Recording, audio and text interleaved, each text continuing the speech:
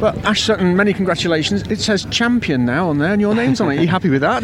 Over the moon, absolutely over the moon. It's an absolute dream come true. Quite some day, twists and turns, the weather, tyre changes. Just take me through what you can remember at the moment of the day.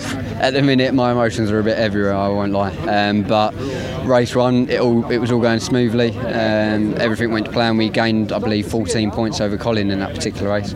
But then come race two, we lost that and some. So I think we lost 18 points to Colin. So it was a real up and down roller coaster, race one and two.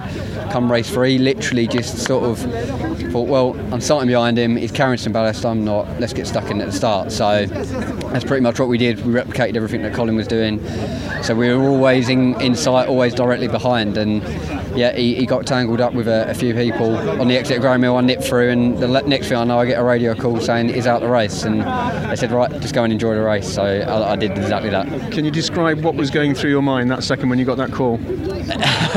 It was one of those that it didn't feel quite real. You kind of have to sort of wake up, pinch yourself. It's one of those moments, and I even actually double checked.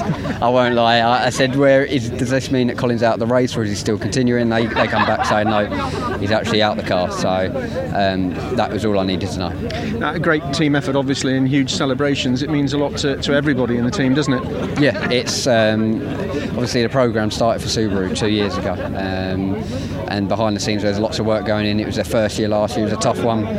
Come back this year, it's a tough year again. Things haven't always gone smoothly for us. We've always struggled in the power department, but we've literally just kept picking ourselves back up, making the most of the car when we can through the corners, and it all leads to this moment now. Everyone has been behind me, everyone's been picking me up when I needed it, and without them we wouldn't be standing here holding this trophy. Was there a tear in the car as you came across the line? I think I flooded it.